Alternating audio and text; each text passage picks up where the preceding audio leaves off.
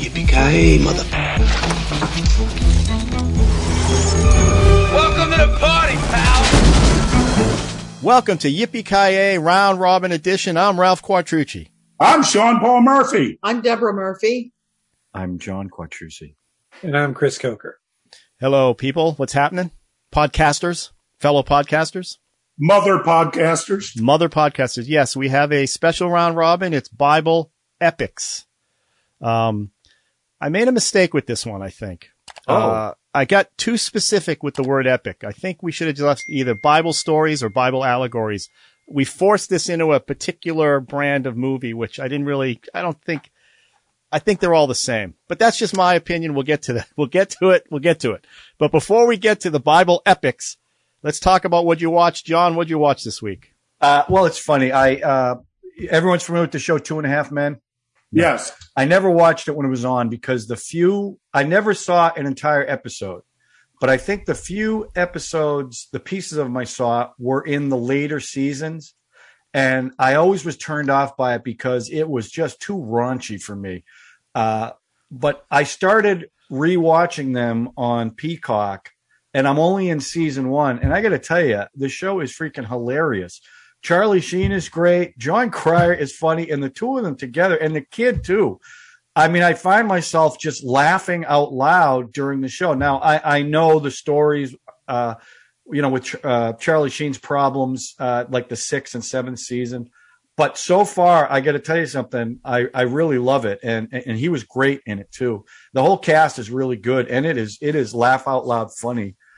So that's what I've been binge watching amongst other things. But I don't know. I don't think that show's going to make it, but that's just mine again. It's not going to make it. No. What do you mean? It will make it because Charlie Sheen has tiger blood. I'm kidding. I know it made it. It made it for years and years and years. But he was only on it for 9 seasons. Right. And then it made it after he left. They tried for a couple of years with Ashton Kutcher. Jon Cryer won an Emmy when Ashton Kutcher. Yeah, it's a shame because he's probably the best out of that group. He was great. I mean, Charlie Sheen was really funny in it. I mean, I couldn't believe it. Charlie Sheen he just went crazy. But Sean and Debbie, quickly, what'd you watch? What'd you watch, baby? I don't think I watched anything. Well, I watched. Good. Next. Oh. No. I know. Go ahead. Along the lines of Bible, we were watching some of the other Bible epic choices. But additionally, I watched Richard Lester's A Funny Thing Happened on the Way to the Forum. Before you say anything, before you finish.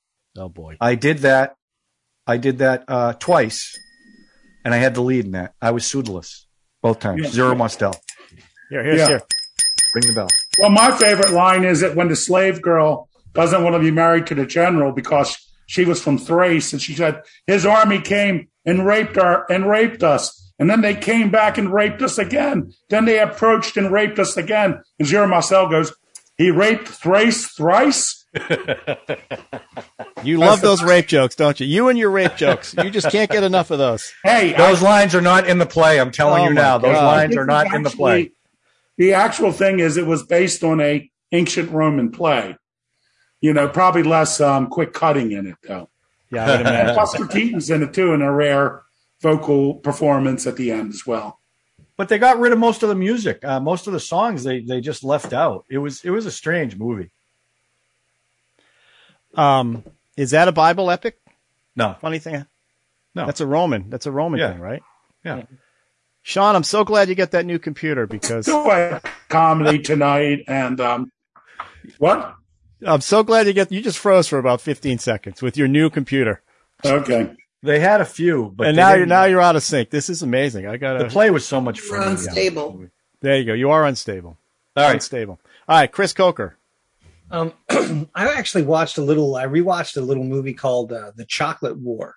It's based on it's a straight to video. It was made essentially. Vampire. Is that a vampire movie?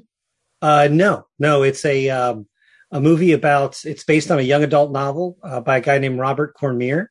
It's actually has an amazing number of really high quality cast members. John Glover is in it. Ilan Mitchell-Smith, who you'd recognize from Weird Science, probably most notably. He was the other guy, not Anthony Michael Hall, but the other guy. Adam Baldwin. There's some decent cast members, and basically it's a story about an all boys school, who they have an annual chocolate sale. And this one kid, Jerry Renault, is told to not sell the chocolates by this kind of shadowy group of students who kind of run the school from an underground level. But it's a really interesting movie. It's all about power, because there's the power of the Jesuit priests who run the school. Then there's the power level of the kids who are like kind of controlling things. And then there's, the average kids involved. Like I said, it's based on a really bleak book. That's a young adult book. And the movie itself, while not pitch black, at the end is very dark gray. So they changed the ending. Most people have a problem with that. I really like the changes that they made, actually, though. Is it set in present time? No, it's set in kind of almost like an 80s, has a great soundtrack, a great 80s soundtrack. I never heard of it. Yeah, well, like I said, it basically, the guy who directed it, it was his first time, was a guy named Keith Gordon, who's done a few movies and done a lot of television. He was actually the lead in like Christine. He was in a lot of movies. Yeah, Dressed to Kill. He was in Jaws too. Yeah, Jaws 2 as well. That's right. One of the kids. You recognize him as, wasn't he, no. He was in Back to School with Rodney Dangerfield, wasn't he? Right. I was thinking Bud Cort was in. Yeah, that was him too, Back to School. Yeah. But it's funny that you mentioned Bud Cort shows up for like one scene in the movie. Oh, really? John Glover is fantastic in it as Brother Leon, a priest who's, Glover's who's kind great. of, That's one of those guys that shows up in a lot of weird stuff. And that was the thing. It's funny. I actually watched the interview with the director with Gordon, and he was saying how like he literally called up John Glover because he had been in the theater, and Glover, they had some mutual friends, and he was like, "Hey, I can only pay you scale, but would you be interested in it?" He read the script and was like, "I'm in." And it was, yeah. Anyway, it's a really interesting little movie. And where did you watch it? Where can we watch it? You can actually, it's streaming for free if you have like Comcast. You know how sometimes they have their own little section of movies. That's not free. Well, yeah, you're right. Technically none of them are free. Right. True. But yeah, no, I saw it back in the 80s when it was on videotape. So Keith Gordon's directed a few. Didn't he also direct the World War II film where they took a break? Right, where they took a break at Christmas, stopped fighting at Christmas. Right. Yeah, based on a true story. Yeah, he's done a lot of interesting films. He actually also adapted Vonnegut's story, Mother Night, starring Nick Nolte. That was pretty interesting too. Cool. But yeah, so that's what Ralph, what are you watching? I'm not watching. I'm going to highly recommend a podcast. Not one of ours. Podcast called Dead Eyes. Have you guys heard about Dead Eyes? No. Okay. You're going to love this one. This is an amazing podcast. It's about an actor in 2000 who tried out for a part in the Band of Brothers, right? Mm-hmm. He gets the part. He's over in England. He's an American actor in England. He gets the part. He gets a call from his agent that says, Tom Hanks wants you to come back to retest because he says you have dead eyes. And he wants to know if you're going to be able to, you have to try out. What do you call it? What do you call it when you try out? Re-audition. Audition. He goes in, does the audition again, comes out, his agent comes out and says, they decided to go in a different direction. So the guy lost the part. And he spent the funny line is he says, it's not like I go to a record store to make myself feel better. And there's a big giant poster of the Green Mile. He says, if I get fired from Wendy's, I don't see the boss. I get fired by Tom Hanks, the nicest guy in the world. And I'm looking at this. Anyway, so the podcast is about how it changed his direction in life. He actually quit acting for years and years. And it's always bothered him that the nicest guy in Hollywood would say he had dead eyes. And it's a 3-season podcast. And on March 10th, he actually finally got Tom Hanks to sit down with him for an hour and talk about what this did to him. And March 10th of this year? This year. And I'm telling you, I listened to that one first, and then I went back and listened to his others, and it's a tearjerker because the emotions that come out of him and Tom Hanks was, it's just, you gotta listen to the whole thing. But did he have dead eyes? You have to listen to the podcast. But he did some acting with John Hamm early in his career. So Hamm's on there and they all talk about horror stories they've had about being rejected and stuff and and this literally changed this kid's life for 13 years. He worked at a bookstore. He just said, I'm sick of all this after Tom Hanks said he had dead eyes. And it's just a great, wonderful podcast. It's really, really quite nice. So you guys should check that one out. It's amazing. So, All right, so let's do this one. I'm going to go first. I'm going to change it up a little bit because I want to get mine out of the way. Yeah. Get through all get it out of the way. crap I'm going to listen to on this Yeah. one. And the thing that, when I spun Bible Epics, my brain was just on fire with all the movies I wanted to bring. And I realized we locked in by using the word epic that really it's supposed to be a sandal and robe movie, right? This is what, epic means. It's like huge. And I was just racking my brains trying to figure out. And then I landed on, 2014's Noah, directed by Darren Aronofsky. Yeah. I rewatched it and, I'm not a big Bible guy. And Neither is he. I was just going to say, I don't think he is either. Or he uses a lot of Bibles because I think this is a crazy mix of amalgamation of a lot of stories. Of a lot of different stories. Yeah. Some from the Bible, some from not the Bible, some from different Bibles. And as all Darren Aronofsky movies are, I mean, his first movie was Pi. So. Well, you haven't said what the movie is. I said Noah. Oh, you did? Yeah, I did. I said Noah. Starring Russell Crowe, Jennifer Connelly, Anthony Hopkins plays Metamucil. What's his name? See, I don't know. Metamucil. Metamucil. Yeah, Metamucil. Like 900 years old. Anyway, and it's like I said, Darren Aronofsky, all his movies are fever dreams, right? Requiem for a Dream, Mother. I really wanted to bring Mother, but that's a Bible allegory movie. But this one, it's a superhero movie. Noah is a superhero in this film. And he's crazy and, it's a beautifully shot film. That's about the best thing I can say about Noah. It's just some of the scenes are photographed in such a way that they're just gorgeous. And all the animals are all, CGI. They're all fake. Yeah. Probably all the birds are all fake. And it's just a crazy film. And not knowing anything about the Bible, I've always been fascinated by the Noah story back in the days when we used to listen to Bill Cosby when you could.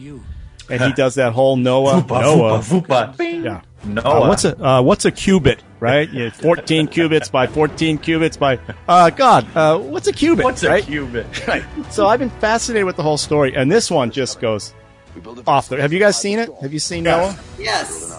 And tell me. Well, can I say something about Noah? Please. Let me just say to our audience who doesn't realize it, I am in the movie business, and I do a lot of faith How movies. could they not know that by now? Jesus, come on. New subscribers, Ralph. First, the Patreon people know. Okay, the Patreon people know. Patreon. So here's the interesting thing about this Noah movie. Most people associate Bible epics with Christians. Right. But Aronofsky did not view Noah through a Christian lens. Right. Aronofsky viewed Noah through a Jewish lens. Right. As Judaism and Christianity departed, there's a lot of traditions associated with Noah and the Old Testament that are different than the the Christian versions of those.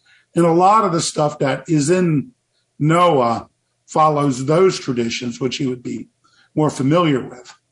However, where the film really goes off the rails, this is a film they spent a lot of money on, and it made a lot of money. It probably went into profit, but I think Paramount put it out. I think it's at the end. I'm not going to give away any spoilers. That Noah decides that he should kill his family since everybody's a sinner. Yeah, man, everyone's a sinner. There's no. So he decides he's going to kill his family, which is totally unbiblical. And it totally makes Noah kind of a repulsive character, and they lost the audience there. I bet you if they had, and apparently Paramount was fighting with Aronofsky about making some changes, and that was the major change. Well, when I read about it, they tested it. They tested 3 different versions that were not his versions because they were super worried about the film, obviously. You put Christian films, you put Christian films out and you start messing around. People they don't want to show up. You get protests. And ultimately they went with his original version. They just said, okay, just put it out. Let's see what happens. Noah's a maniac. I mean, and Russell Crowe is really good at playing Noah because it's just, there's something that you're talking about the ending. I expected him to do what he said he was going to do. You know, he says to his adopted daughter, she's adopted, who gets pregnant, and he says, if it's a boy, fine, we'll let the boy live. If it's a girl, we have to kill it because we don't want to populate it. We have to stop. Basically, he wanted to stop mankind with his group. So all guys, his wife was going to die off. She can't have any more kids. The boys can't have kids. And if this girl has a baby girl, he's going to kill it. And he said that. So the last half of the movie, it's like he's going to kill this girl. Is that Emma Watson who played the girl? And then she goes and has twin girls. It's like, oops. But now it's good because those twin girls can now be wives to his two sons and they can start the world up again. And luckily it turned out and Moses was, but he was definitely driven and, you know, he's one of these people who believed God was talking to him. And he just did what he thought God wanted. Now he was interpreting. Now this was no burning bush, right? No burning bush. I'm sorry, not burning bush, but that's Moses. It's Moses. He had fever dreams in this one, and he dreamt that the world was going to get drowned, and started his whole quest. And then they threw in another character who he has to fight with in the ark and stuff, and how he brings all these animals in. Now, I guess in the Bible it's only 2 animals per species or whatever. This one, there's scenes with all these snakes rolling in and elephants, and they put them to sleep with some incense or something. I mean, it's wacky. The movie is wacky, but it's gorgeous. And what I like it, well, Debbie, you want to speak up first? Yeah, well, please. Number one, Noah, of all humankind during that time, he was the only righteous man. Now God chose him, to carry on humanity. And he was 500 years old. Is that true too? Yes. Those days prior to the flood, things were different back then because you had the umbrella of the atmosphere and it was full of water. It wasn't like it is today. And so a human being could live 500 years is what you're saying. Yes. And his father or his grandfather was 900. Well, his grandfather was the oldest person. Methuselah, whatever. He was 900 and something years old, right?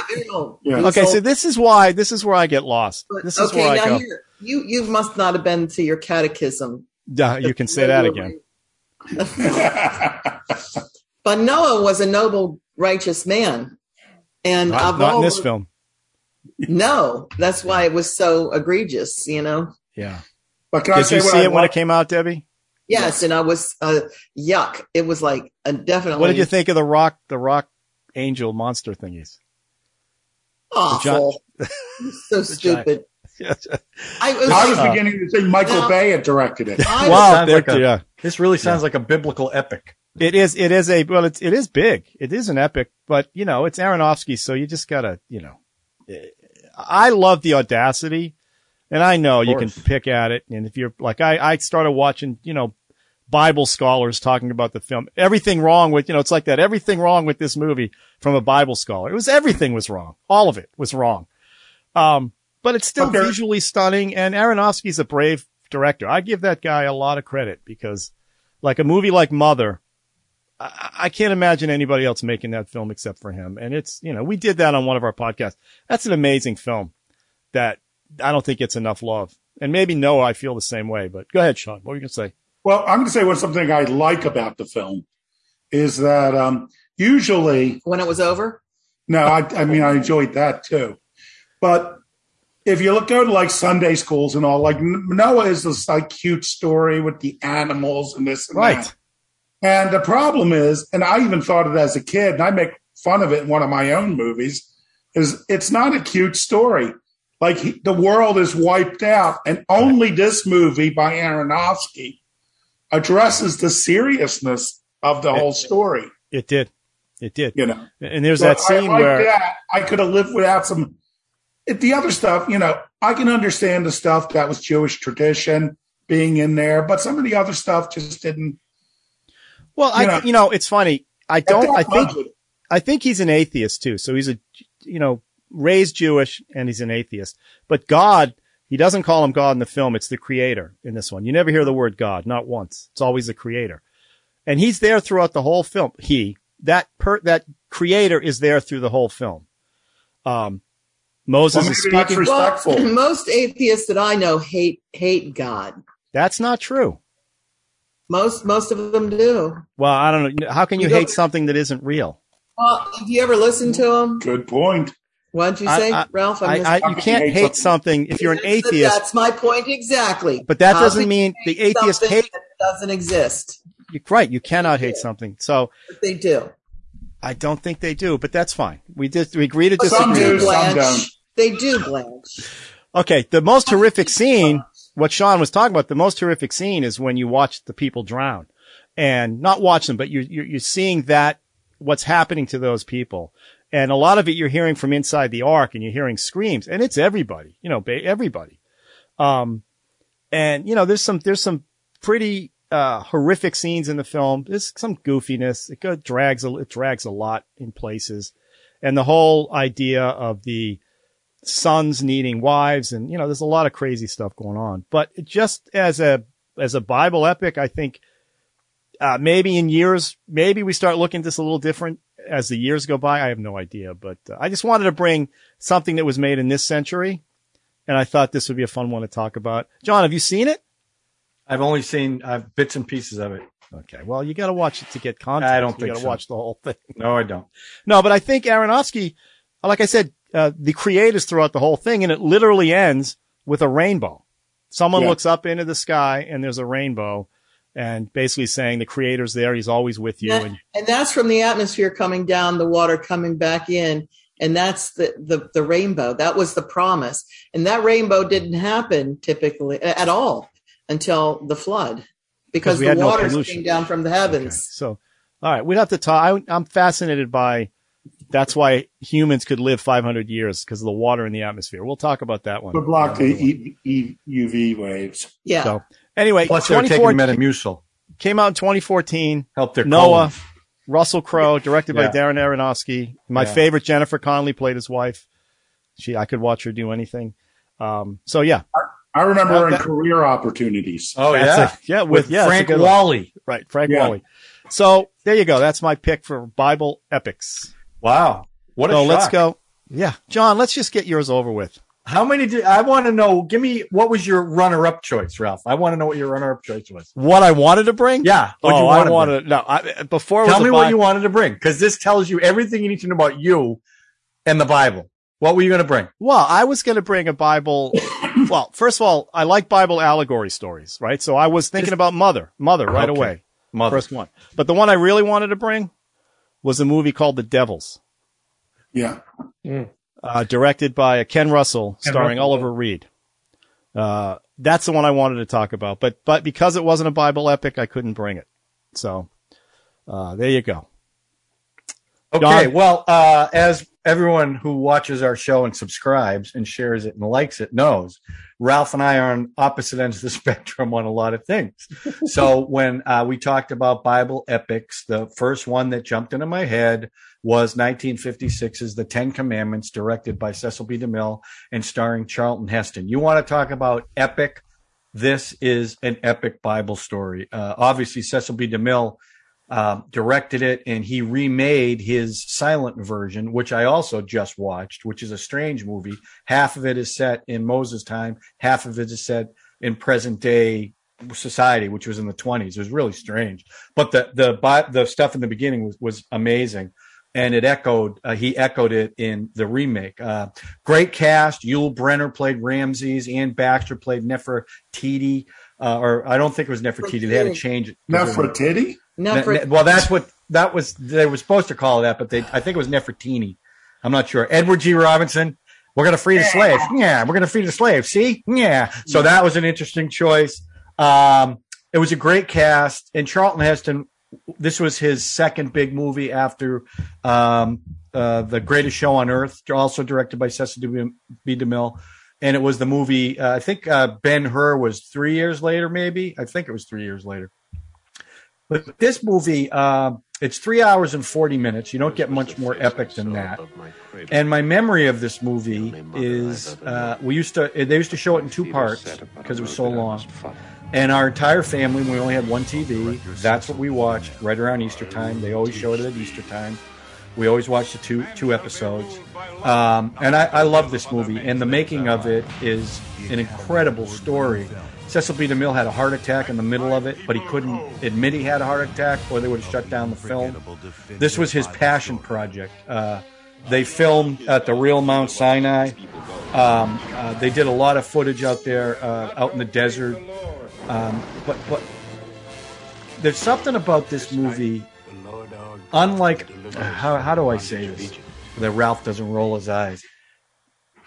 I went to Catholic school for a couple of years. So that's my, as a youth, that was a big part of our lives. We went to church every Sunday.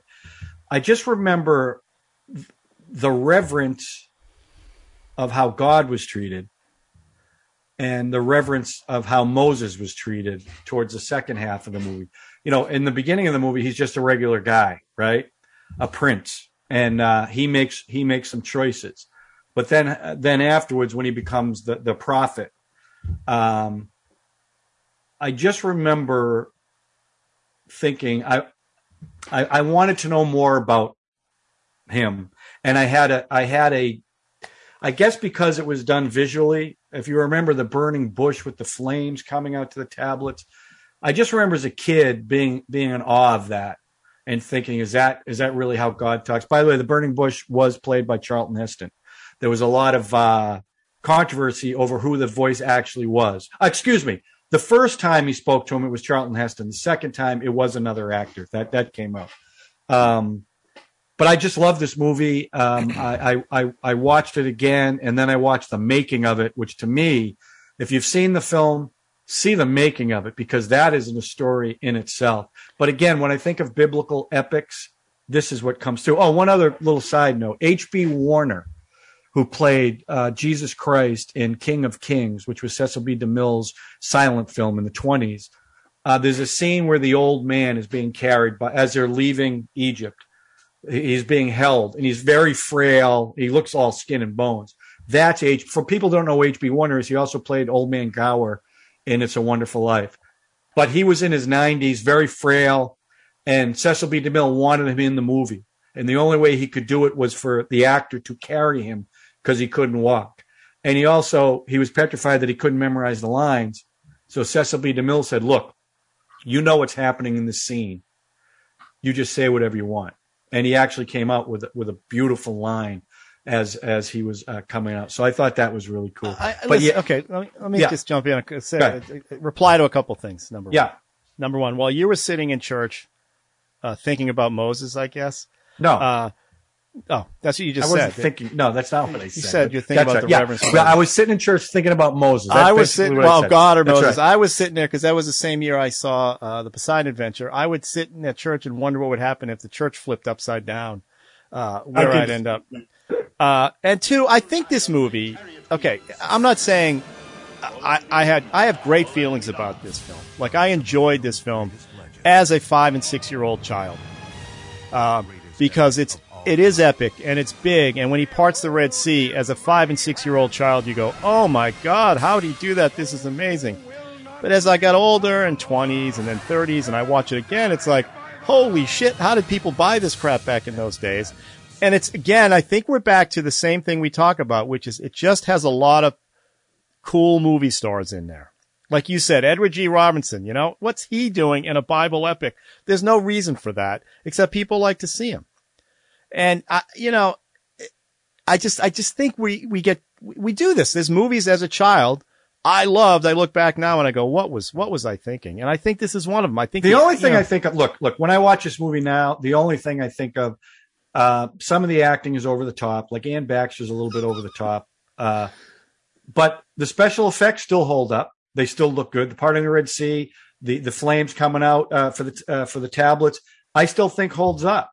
So I don't agree with that. I will say that with older eyes, I've gotten much more into the filmmaking process of how they made the film. Fair. That's fair. That I definitely a lot have of people, gotten. But a lot of people in this one. Yeah, I mean, when I watch this movie, I still think it's an amazing film. I really do. When I see it now, all I see is Mel Brooks from History of the World, where he comes out with the tablets and he drops them and breaks them. Oi! What I liked about the film is one thing that really struck me when I got the Blu-ray. It's just the Technicolor. Yeah. You know, It's in the beautiful. old days, and this is true of most of the Bible epics, is, you know, they had people there just working the colors. It's like, okay, let's give this person this color dress, this color shirt, you know, this color robe. I mean, they just wanted to have a lot of eye-popping color on it, too. And to me, that is really beautiful throughout the film. And that's Edith Head. Edith Head was part of the old today by comparison. Yeah. Have anybody seen this in an actual movie theater? I have I not saw it seen in this the in a theater. movie. I would love You to did? see this in a I movie. mean, that, theater. I mean, I have to say, probably in that day and age, if I had seen it in a movie theater, it would have been mind blowing. Yeah. Yeah, I mean, Um, I think that these epics, and we really talk about epic, time, obviously, the length of the film comes into that to a certain extent. And especially like you talk about Technicolor and you talk about CinemaScope and all that kind of stuff and Cinerama, a lot of that was specifically a reaction. And especially this movie came out in what, 56, 55? 56. The TV, 56. right? It's a reaction to TV, which was in black and white, which was tiny. That's when people started really deserting the movie theaters for the first time. And then, so, people said, okay, we got a cast of thousands and we got to do these things. And you know what, we're going to do these epics. And, I've seen the 10 Commandments probably a couple of times, and the same thing, John. I always remember it coming on, Easter weekend. Yeah. Like you said, in 2 parts. And, it was kind of, it kind of had that same attitude, not attitude, but almost like, a Christmas Story where you just kind of came in and you left and you came back to it, partially because it was so long. Because it was, like, you were having people over. It's like you didn't have time to sit there and watch, even over 2 days, 6 hours because with commercials and stuff. But well, if you remember they'd show you the second part, but they'd take 15 minutes to review what happened in the first part before they showed the second part. Well, this is the days when the Wizard of Oz would come on once a year. You'd sit around and Right. watch that. I mean, this was the days when these things meant something. Like there was a reason you wanted to sit around and watch it. No question. As a kid, it was. And this still comes out every Easter. This still is out every Easter. Yeah. So, a couple of, it was filmed in VistaVision, which is a bigger negative than what they normally use. So that's part of the reason why the colors pop. It was Elmer Bernstein's first full movie score, because the guy who always scored, and I'm sorry I don't know his name, the guy who always scored Cecil B. DeMille's films couldn't do it because he was sick. So with his, Elmer Bernstein was remember the dance number with all the Nubians? He scored that. And Cecil B. DeMille said, look, this guy can't do it. I need you to score the whole thing. And he did it. So that was his first really big break. And the music is iconic too. When you hear the theme, iconic music. it is. It really is. So it's spectacular. That's part of the epic too, I think. Mm-hmm. But anyway, that's just a couple of tidbits I just want to throw out there. Debbie, how about you? You haven't said anything. I love that movie. Okay. So anyway, Sean, I'll tell you, I love the reverence that you experience with that film when you actually, think about God, how great he is. And I just love that film. And I watch it every Easter. And I'm really inspired to think about God, when I watch that film. It just gives you like such a awesome feeling to know that God is there. And here's the movie that pretty much, I think it's so true to the story. Yeah, well, and that was because Cecil B. DeMille, the research he did in writing the script. I mean, he did so much research, everything, all the names, all the places. But the thing I remember as a kid, and this was when I was a young kid when I saw it, I remember thinking, gee, is that what God really must sound like when he talks to you? And that's what I remember thinking. Now, obviously, as an adult, you think differently. But back then, I was going, that's probably what it would be like, So. Well, this is not this God in Noah and in this film, my film and 10 Commandments, he kills a lot of people. God. They deserve to die. You're lovely, benevolent. How do you say that word? Benevolent. Thank you, Chris. You're welcome. Benevolent God. Killed a lot of people in both these films. Well, they were. As a child, did you think about that as all these Romans or whoever are getting the Red Seas killing those people? You mean the Romans that were going to? I don't know. Whoever's coming through the Red Sea, the Romans that were chasing the slaves to kill them. Yeah, I remember thinking, I feel so bad for these Romans that they're not going to be able to kill the slaves. I'm just suggesting a lot of people. You're talking about the Egyptians. Egyptians, The Romans. Egyptians. I'm sorry, you're right. They were enslaved. Romans. Those people, the Jewish tribe, they were enslaved by the. Yeah, they were. Right. So they were terrible. I understand. They were I understand. A whole But there's a group lot of of people. Right. He freed the slaves. Moses freed the slaves. I mean, and if you believe the story, the plagues, brought down by God is what freed the slaves. God actually, he's so, But again, from a filmmaking biblical epic story, this is numero uno in my book, right? Well, you look it up. Just, this is the one they show. That's the picture. Yeah, I mean, this is. Listen, I'm not denying what epic and means. I still like it. And Charlton Heston was great in this movie too. I thought he was great. He really was. Very commanding presence. Right. Okay. I do want to address one point that Ralph brought up because somebody once asked me that. She goes, "What about this God?" He goes, he's like killing all the bad people. I'm like, he kills all the good ones too. No one here comes out alive, So. Yeah, we're all going to die. I mean, that's the reality of it, We have born to die. You got to crack a few eggs to make an omelet. Yes. Chris, anything else you want to say about this epic film? It's been a long time since I've actually watched the Ten Commandments. So, I mean, it kind of has that. It has that really kind of, Ralph talks about this sometimes, he talks about the acting style. Yeah. And we'll get into that in the movie that I chose when we talk about it as well. A lot of these Roman, or whether they're Roman epics, whether they're Bible epics or a mashup of the two, I think you have this situation where there was a desire to seem other or historical or more whatever. So the acting style is really, in my opinion, pretty wooden in a lot of them. I mean, in some ways, you have a guy like Yul Brynner comes off almost natural in this movie compared to everybody else, in my opinion, as opposed to a movie like, say, Ben-Hur, where Charlton Heston is a little bit more natural as a person, And don't get me wrong, when you're playing Moses, exactly. You wouldn't expect Moses to be like really loose and relaxed, and even in his, whatever. He's Moses. He's gonna. Yeah. Everything out of his mouth is carved in stone and written down and saved for 1 million years. Well, not 1 million, at least a few thousand, right? The point being is that he is truly a larger than life character. So you can't necessarily expect someone to act like a normal man, right, while playing that part. But there are, there is a kind of an artifice to all these films too. There's an artificiality there that, that scene where he's in the basket coming down the river, it's so obviously a soundstage, but even isn't the water it just feels like neon blue and the Nile, at least not before it goes red, but it's like, even when I'm watching Noah, which costume design and all that's pretty realistic, I sit there and I'm wondering, when do these people change their clothes, and do they ever talk? Nobody ever goes to the bathroom. It's like, and I know I shouldn't do that. I get it. These are epics. You definitely shouldn't do that, Ralph. I got to shut it off. But how many movies do they go to the bathroom? I was about to say. Nobody went to the bathroom in Pretty in Pink either. Yeah. No, but I'm saying, don't you ever, when you see the same tropes, right? The same clothes all the time. The flashlights that never die, the camcorders when they're using them as light never die, stuff like that. I can't get, you're talking about filmmaking. This is filmmaking, right?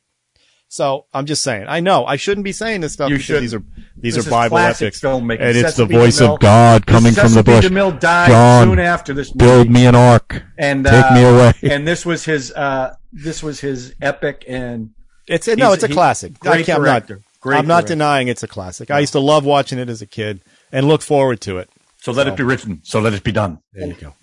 All right, Sean and Debbie. You first, Deb? Go ahead, Sean. Okay. Go ahead. Okay. Well, they call the story of Jesus the greatest story ever told. Well, I decided to instead watch the grooviest story ever told. The musical, the rock opera about the Passion of Christ called Jesus Christ Superstar. And I want to tell you, what a film. What a film. So it's set in Israel, but everyone's a hippie. And it's just a fabulous film. This was a play first, right? What? Yeah. Play first? Yeah. It was a record first, even before it was a play. Oh, wow. I like the original record soundtrack, which had some great musicians on it. Best of all. But the movie is pretty the movie soundtrack is just as good. And, this movie came out, if you're an atheist, you may not be aware that between like 67 and 73, there was a huge Jesus movement, a huge revival swept around campuses, around the country. A lot of disillusioned hippies and all became Christians. There had been another one 100 years earlier at, nearly 100 years earlier in Los Angeles that started. So this really fed into that. And this movie is a theological mess. This is a film I think an atheist can enjoy because they really reduce a lot of the conflict to more or less strictly human emotions and human concerns. But what it has going for it is a great deal of passion. I mean, the people are very passionate. If you were growing up in the 50s and going to some church, they would have it's like in the biblical epics. It's sort of like in Ben-Hur or Quo Vadis. Anytime you see a religious person, sometimes it's from behind if you see Jesus. Mm-hmm. And everyone's a marble figure.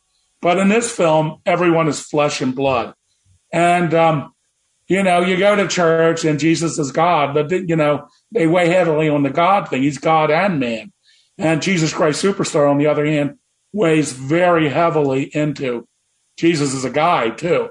And it's funny because I talked to it's sort of a guilty pleasure for a person in my position to really talk how good this film is, considering it makes a lot of really serious theological errors, at least in two songs. And but this was a gateway drug to a lot of people my age and older who entered Christianity. It was first inspired by seeing Jesus Christ Superstar, less so by its goofier follow-up, Godspell. What year did this come out? I think 71 or 72. Godspell came out soon afterwards. Yeah. How was this received by the Christian? The then everybody liked it, because John Lennon had declared the Beatles more popular than Jesus. Yeah. So I think most people were happy that people were listening to this record, and the authorities were kind of losing power because there's that new Jesus movement was very young. People, they were like college age, high school age, early 20s, and they were more accepting of a rock musical about Jesus. And if you remember, they recently did it live on television, like about 3 years ago with John Legend playing Jesus, if I'm not mistaken. 2018.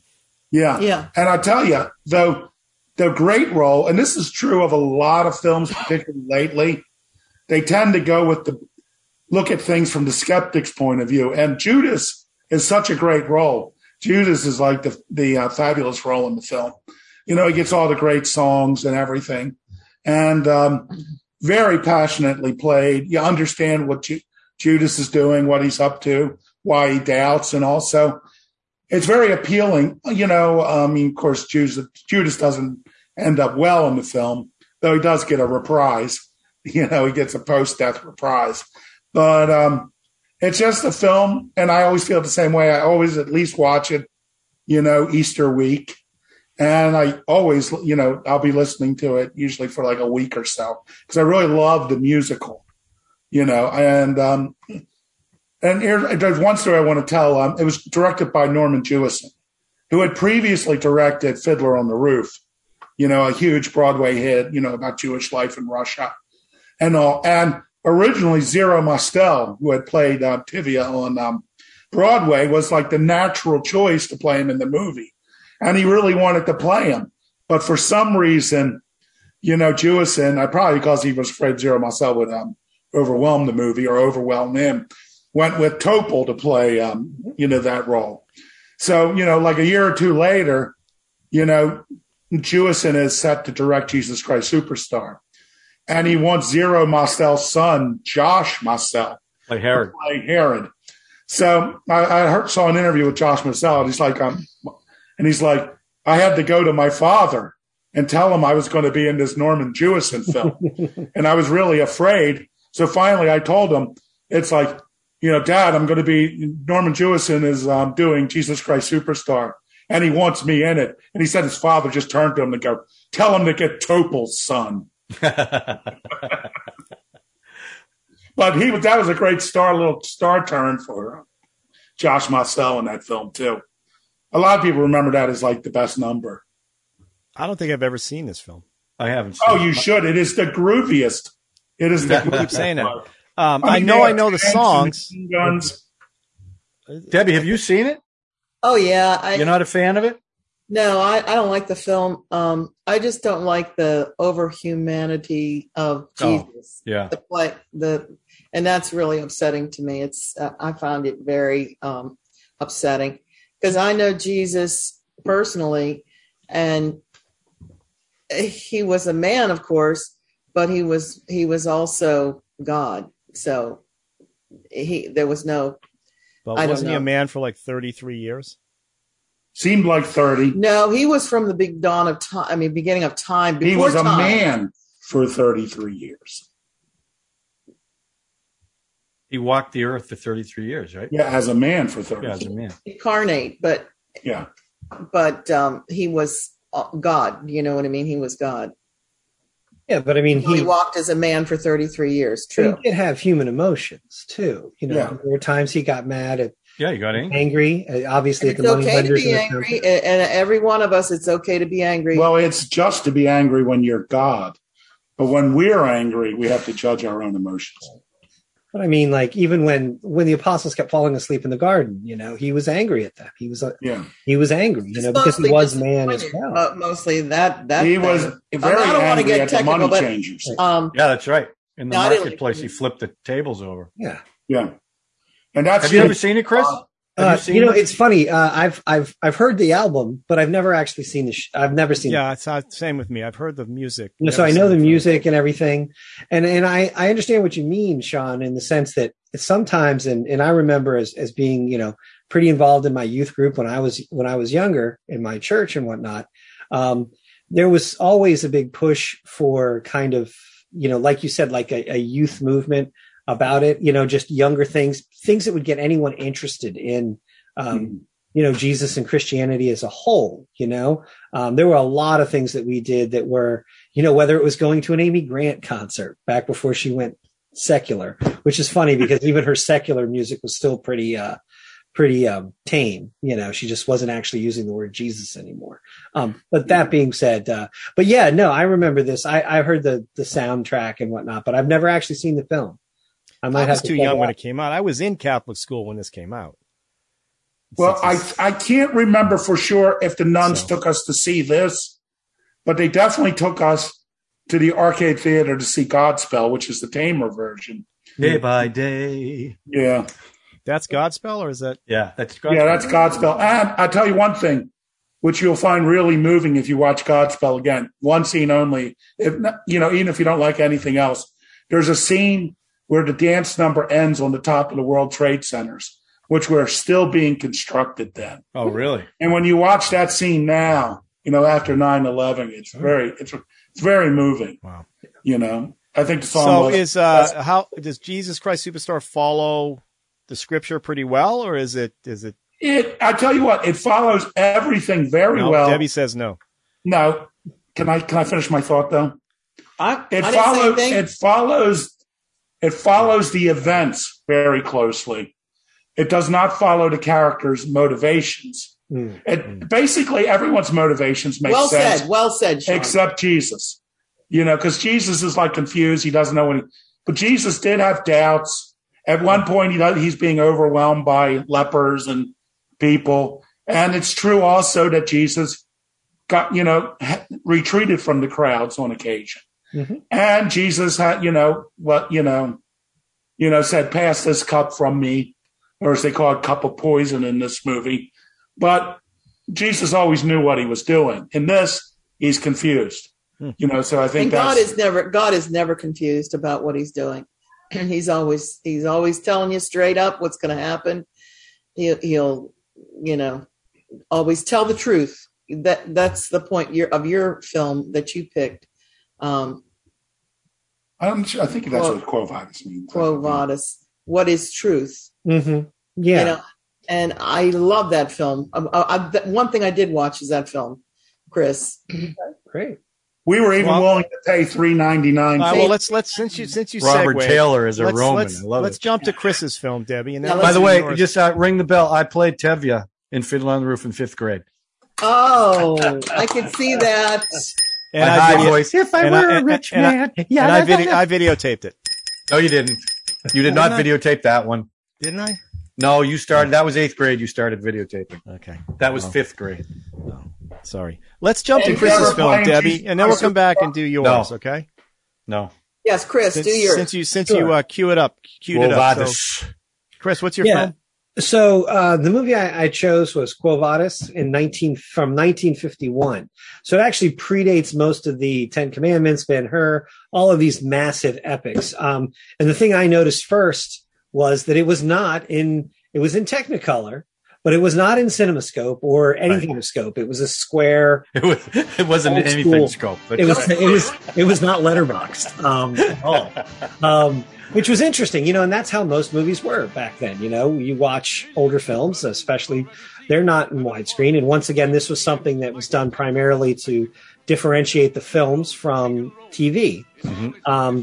But obviously this is really, in some ways, it's really almost the prototypical or the prototype for all these other epics. It's got the cast of thousands. It's, hey, we actually shot some of these scenes on the Appian Way outside of Rome itself. Big epic scenes where Nero burns Rome, and all sorts of stuff like that. But it also suffers from a lot of those faults. It's got extremely wooden acting, in my opinion. Well, okay, back up a step. We know the plots of all the films we did. Oh yeah. Well, what's the plot of this one? I'll give you the basic plot is this is years after Jesus is gone, after he's been crucified. Peter and Paul are building the church, but it's not really about them. It's basically about a guy. I forget. He's got one of those classic. He's a Roman centurion coming back from Gaul or something. Marcus, somebody or another, Yeah. But anyway, the point is that he comes back and he falls in love with a hostage slave girl, essentially, a young girl who was taken as a hostage. She was the princess of some northern tribe or whatever that the Romans defeated. And he becomes infatuated with her. He falls in love with her. Now she is a Christian. And so a lot of the movie deals with the time of Christianity under the rule of Nero, right? Where they really did have to hide, the whole thing about the fish, the drawing of the fish, was a secret sign. So you could kind of communicate and you would know that one another were Christians, because back then, not only were they persecuted, sometimes they were straight up murdered, just for fun. Let's throw them to the lions. That'll be fun. And, so this is a time, the book, I actually started reading the book like 20 years ago, but never finished it. Can't find my copy. So I'm not sure how the book compares to the film, but it's basically about this Roman general who slowly goes from being like a true Roman, believes in various gods and all this kind of stuff, and is changed, and becomes a Christian. Played by matinee idol Robert Taylor. There we go. Yes. Deborah Kerr is in the film. She's probably the most famous person. She's very nice. Longest career. She plays the Lydia, I think. Anyway, so that's what it's essentially about.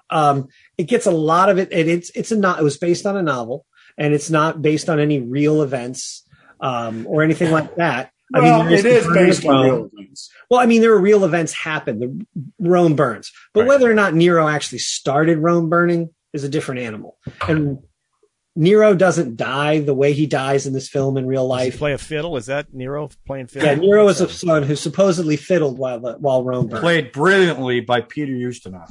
What a performance. Yeah. Yeah. How old was he? He was like in his early 20s, wasn't he? He was like almost 30, I think I read somewhere, where they were basically saying during casting or whatever, he was almost 30, and they were like, well, Nero's 30.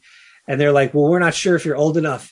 And he wrote back to them basically like, well, if you wait much longer, I won't be young enough to play the role anymore. So Ustinov is great, but it is a great film in the sense that it has a lot of that truly thousands of people in different scenes and different shots. Yeah. Obviously, the Technicolor just pops right off the screen. It does drag a bit though. At 2 hours and 51 minutes long. Holy cow! It's not obviously not as long as the Ten Commandments, not even by a long shot. But it's pretty close. A whole nother It's movie. epic. But it's that is epic. It really does drag a bit. It's one of those films that it could have been shorter.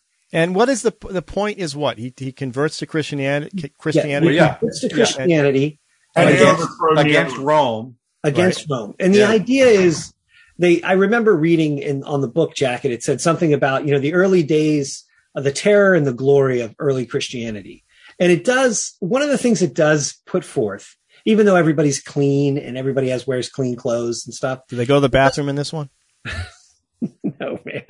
No, you have no idea, huh? Jesus. But the thing is that it really does kind of get at that early period of what it really must have been like to be, or at least, from a glossy Hollywood version, what it would have been like to be a Christian, to truly, there's a scene at the end where they gather up all these Christians, a couple hundred of them, and literally just let a bunch of lions tear them to pieces, and the crowd goes wild. They love it.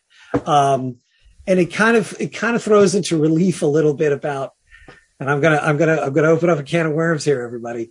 It kind of opens up a little bit of that relief where you go, compare that to, the war on Christmas, and things like exactly. It kind of shows you like, what, at one point, before Christianity was as established as it was, and in some places, like in our country, was the standard, it was a dangerous thing. It was a dangerous, rebellious thing to be a Christian. And to have this idea that peace was the way, not force, not Roman law, but the idea of turning the other cheek and all of that stuff, how radical an idea that was. And it's that's still to this day a radical idea. Right. Yeah, it really is. And in a lot of ways it is. But it's an interesting picture. Like I said, I think it's a little too long. It's kind of got some wooden acting in it. But there are. You're recommending the film. You recommending the film? I'm going to give it. Let me put it this way: if you like other Bible epics, I don't think you can pass this one up. Yeah, I would say if you're going to recommend a Bible epic, then I would definitely recommend that, right? As opposed to Noah. Yeah, and part of it is that when you think of I'm just saying when you think of biblical epics, that's the kind of movie you think of. And I really love the love story. I thought it was really. Well, Robert Taylor was a very interesting choice for that movie. He's not someone you would think would do well in a movie like that, but he was good. He was really good in it. I liked him. It was I'm sorry. Go on, Sean. I was going to say this has a lot of the problems of those biblical epics. Is like when you have Peter or Paul on, they're very dry. They're kind of speaking in these and thous, especially Peter. But the non-Christian stuff, particularly Nero, every scene, like the energy level, like gets ramped up to 11 every time Peter Ustinov is on screen. But you're right. In that time frame, whenever they showed the religious people, they were always pretty stoic, right? Yeah. And it's everyone else around them that isn't. So, but that's changed a lot, and for the better, I think, too. But for them, it was the reverence for the religion, I think, is why. Well, you got to watch Noah, because Noah was he didn't do anything. It sounds he was very stoic, and he didn't talk to God; he talked to the Creator. And people were partying all around him. He just stood there like nothing, like a. I like that. Good choice, Chris. I like this movie. I'm never going to watch it, but I'm glad you brought it. Good, it sounds, excellent. I'm never going to watch Noah. So I might watch bits and pieces. But I don't know. Listen, if you want to watch it for just a great performance, Peter, I think he was nominated for an Oscar if I remember right. He was hilarious. He was great. He was nuts, but he played it so well. And all those scenes, what's the guy I wasn't really familiar with him from anything else, who played the general's uncle, who was Nero's trying to control Nero, Leo Gann or something? Yes. He was great, hilarious. Too. He was really great. And his scenes with Nero are just hilarious. And Nero's got you look at like Peter in the film and you think fake beard. But Nero, Ustinov's got like a great beard, exactly looking like the kind that the Romans had. Right. Kind of patchy in places and everything. Yeah. Not as good as Chris's beard. Well, thank you. No, Chris's beard is solid. Yeah. It'll be a long time to grow it. Yeah. That'd be 1 week didn't for get to live that long. Okay. Sorry, Ralph right. is a little upset. He's like, my beard's fuller than Chris's. Look at this. I look like Moses over here. You- The You beard. look like you have a Don't mo- even, Not the hair. don't even Not the say hair. his name. The beard. All right. All right. Do we have another person? That's me. Yes. Yeah, I- yeah. Right. I chose Ben-Hur with Charlton Heston. Oh, another Charlie Great movie. movie. All right. And let me tell you, this movie, I love it. It's Yeah. so full of, Another long one. a very long movie about a guy, and he was kind of rich and lived in Rome No, Jerusalem. or Jerusalem. That's right, Jerusalem. Sorry. And it's about friendship between the what's his name, Marsala, Stephen And, Boyd. and they were really good friends. And then one rose to power in the Roman army. The not the army, the the army, the legions. political. He was a soldier. But he got political. He Yeah. became the leader of that region, and then their friendship came at odds when he wanted Judah Ben-Hur to back him up with the city, because during those times of Christ there was a lot of things going on, same like today, different groups of people, different peoples all converged into like a big conglomerate of unrest, political, racial, and I don't even want to say race, peoples, different peoples, tribes coming together. So anyway, the story goes that Judah Ben-Hur gets falsely blamed for trying to attack the ideology of the Roman, The governor, the governor. So he gets sent to a ship, to row on a ship, and Becomes a slave. becomes a slave, and his mother and his sister get thrown into a prison down in the hold of the really terrible prison. That's one scene that really freaked me out when I was a child. I couldn't imagine being in a dark, dank place for 5 years they were in there. And just, their food was gone every day. That's how the centurion was guarding them. And that's how they knew. But it's just the story of him, coming to a place in his life where he gets rescued by God himself, and he knows it's God himself, because why would he get water and when he vitally needed it? Because he would probably, die. You can't live that long without water. Well, again, do you remember when he looked up at Jesus? Oh, And you never see Jesus, you see Charlton Heston's reaction to looking at his face. Yes, that was so beautiful. Yeah. Like he gave him water. And then when Jesus, when the guard, he says, don't give him water. And he looked at Jesus and his face. And he backed off. I mean, Yeah. his face told all of, when we're right there, like, oh, when God's talking to you, right? When God's talking to you, and you might not like what he's telling you, and just think you think and you go, oh yeah, I can't go there. You know what I mean? It's just that guard, when the look in his face, tells all that. Remind me again, Ben-Hur is at the crucifixion? Well, How does Jesus Ben- intersect. Yeah, he's there at the crucifixion. Well, yeah, as Jesus is taking the cross to the crucifixion. Right, that's when he runs across him But a this- couple times. But Right, okay. but this really? Yeah, when he gets the Yeah, water. but no, I'm talking about the guard that was way back. Yeah. When the guard came over to take the water away from him. Yeah, Ben-Hur. Yeah. So basically, Charlton Heston interacts with Jesus at two really crucial times. Yeah. Yeah. Well, if you remember, as he was being crucified, his mother and sister got cured of the leprosy right at that same scene. Yeah. Which, Yeah. But but Ben-Hur, right when Jesus was given the Sermon on the Mount, in the story, there was thousands of people there, all milled around, and his voice just carried through this audience. And you see Judah Ben-Hur walking, past what Jesus was saying. He was just walking past it. And that's what we see, all these people coming together. And here Judah Ben-Hur is walking. He realized his mom and sister were lepers and with Hansen's disease, and then which we know now what it's called, but he's walking, and Jesus is looking at him, and that God himself is watching each one of us and sees where we are in this big crowd. I don't know anything more poignant was that where you could see, and he sticks out in that movie, when he's walking away from the sermon. I love it.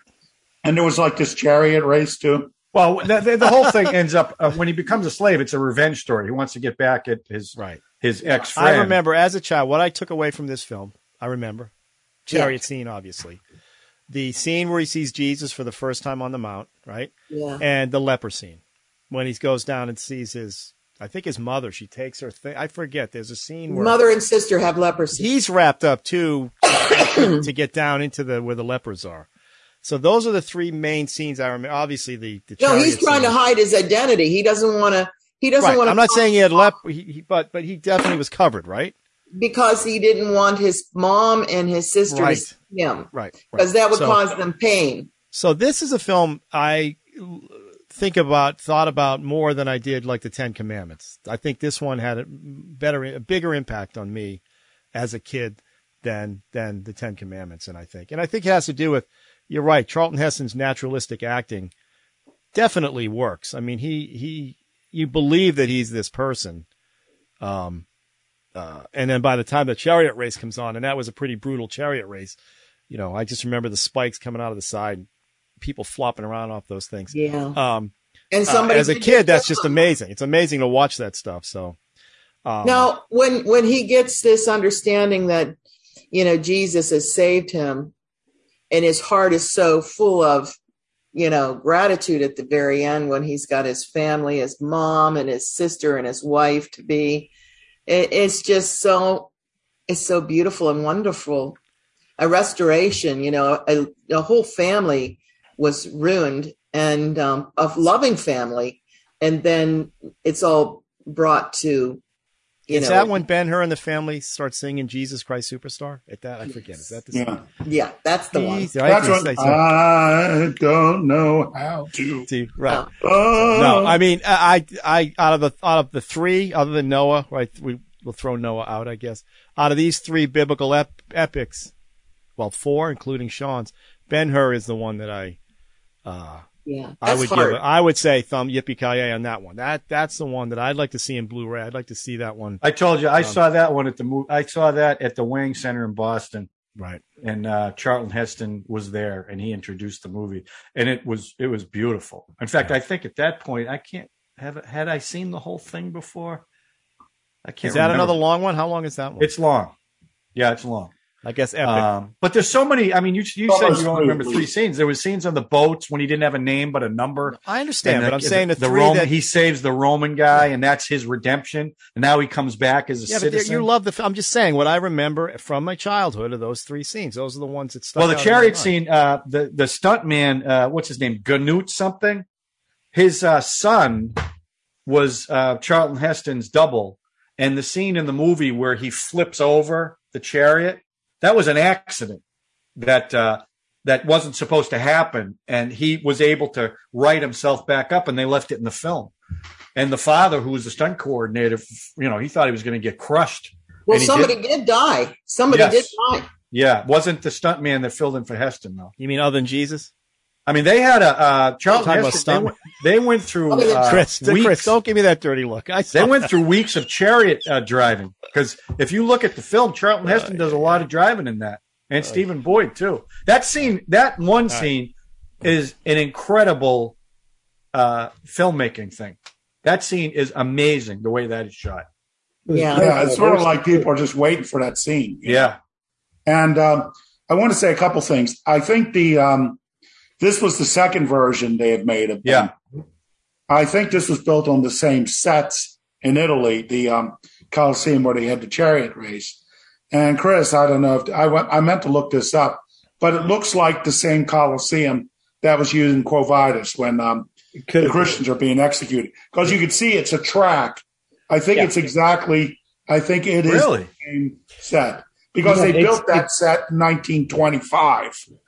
Yeah. So I guess they kept it and used it. The 1925 version had Roman Navarro as Ben-Hur, and Baltimorean Francis X. Bushman, who was kind of a distant cousin of mine, as Masala. And that was a monster hit.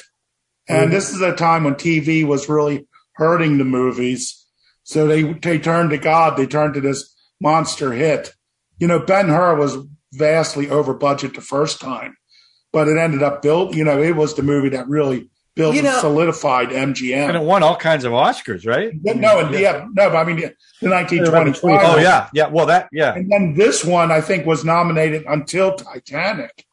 May have been the most Oscar nominations for a film. It had the most Oscar wins up until. It did? Mm-hmm. Well, this is just a side note, but we've been to the Coliseum, and what strikes me is when we were there, and Quo Vadis, the lions, when they came out in the Coliseum, you could actually, you're standing there and it's just kind of breezy. Remember that day? Yeah. It's kind of breezy, and you imagine all those lions coming out and getting those Christians. Ugh.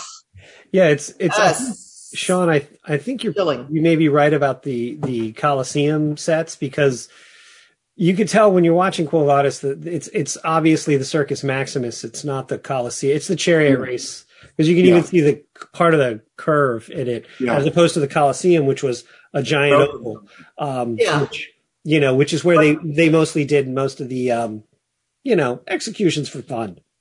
Well, that's where they had the gladiators, and then the lions. They would have them down in the animal pit below, underneath where the gladiators were. The gladiators would be on the next level, but the animals were way down below. Yeah, it's interesting too now, because when like you said, you go to the Coliseum now, there's no floor. You can see the substrata, and you can see where all of these different things. So they literally could have. They could literally drop like a thing, and all of a sudden a wild animal comes jumping out of the middle of the Coliseum floor. It was pretty crazy how they. I do want to say something about Quo Vadis, because it's something that Ralph keeps bringing up. The Romans, they were very clean in that movie, but the Romans, bathing was a big ritual for them. Yeah. Like even if you're a working man to the emperor, everybody bathed, sometimes multiple times a day. Yeah. You conducted business in the baths. They had these massive heated baths, even in the winter. They if you wanted to be loved by the people, you built them a new bath. And in the Coliseum, as you go around, there's urinals on the outside. Oh, good. So they went to the bathroom. They did. That's a big deal. Did anybody, for Ralph. Let's get back on track here. Did anybody see the Ben-Hur remake in 2016? No. I saw it. It wasn't the Ben-Hur remake recently. It's like seeing West Side Story, the remake of West Side Story. Why not see it just for compare and contrast? I don't remember it, but it was a lot of CGI in it. Exactly. It's all CGI now. Yeah. All right. Well, look, that was practical. This was an epic show we did. It was. This one went on quite a bit. Oh my gosh! Look what time it is. Well, listen, we had riveting conversations once we got past. When you're talking about God and Jesus, we just keep talking. That's what we got to do. Well, it's Easter coming up. Resurrection. When? April. Okay. Soon. It's the time. What? All April? Right. He went to Catholic school. Okay, I'm just telling you. The guy went to Catholic school, St. Mary's. But I had a hippie teacher in 5th grade. Changed my life. Mr. Trotter. No, 5th grade. Mr. O'Leary. What? Wow! What O'Leary? About Mr. O'Leary? He's the one that taught me. He's the one that said to me, "Look, these nuns. I know they want you to pray to God and all that. If you don't want to pray, go in your car, go in your house, talk to God your own way. Do it your own way. You'll be fine. Don't worry about it." So did you? I don't think so. Yeah, I can remember that didn't work. Yeah, so I can remember. Listen, I can remember sitting in my bed, horrible nightmares about because what the nuns, what I learned, and I'm not saying anybody taught me this, but this is what I took away. If God forgets you, you die. So as a 5-6-year-old kid, I'm sitting in bed going, oh geez, God, don't forget who I am. Don't forget who I am. Don't forget who I am. Horrible, horrible nightmares, because the nuns would say, God has to remember who you are. So you got to pray to him every day. If he forgets you, you're going to die.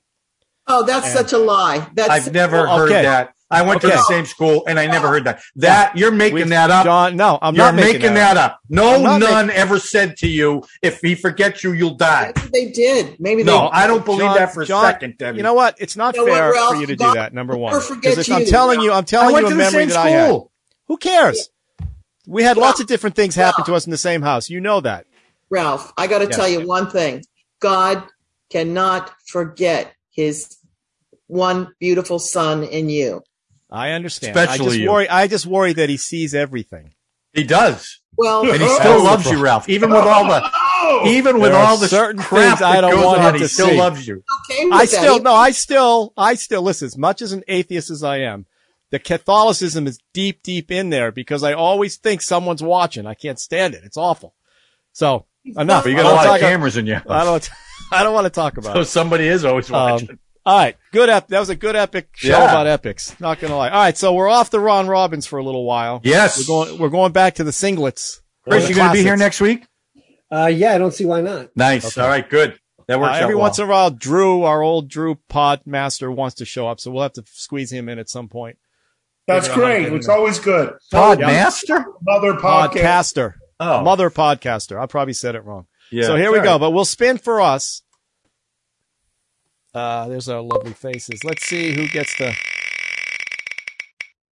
Oh! Hey! So, Debbie, you remember the greatest story ever told. You bring whatever you want. That's the beauty. So, think about it for a day or two. Let us know. Unless you already know. I don't know. Oh, Godspell? No. Day by day. Noah? I think you should watch Noah and bring that with us. We'll dissect Noah from your point of view. Okay. Let us know what it's going to be.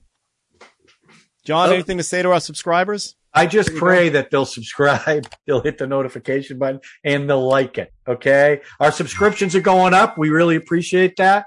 Keep watching. We really do appreciate you guys. God willing. And God willing, I we want get to more. thank everybody on Twitter. We get a lot more people retweeting us and liking our tweets. So I want to thank everybody on Twitter who's looking in. Thank you. I don't think I have the Twitter machine on my phone. I got to look at Twitter machine. Figure out what that is. So, all right, everybody have a good week. Debbie, have a blessed week. As you have a blessed, have a blessed week. You. I hope God remembers who we all are. Yeah, because if not, you'll die. Done. We'll never forget. Okay. All right, everybody, have a good week. Have a good one.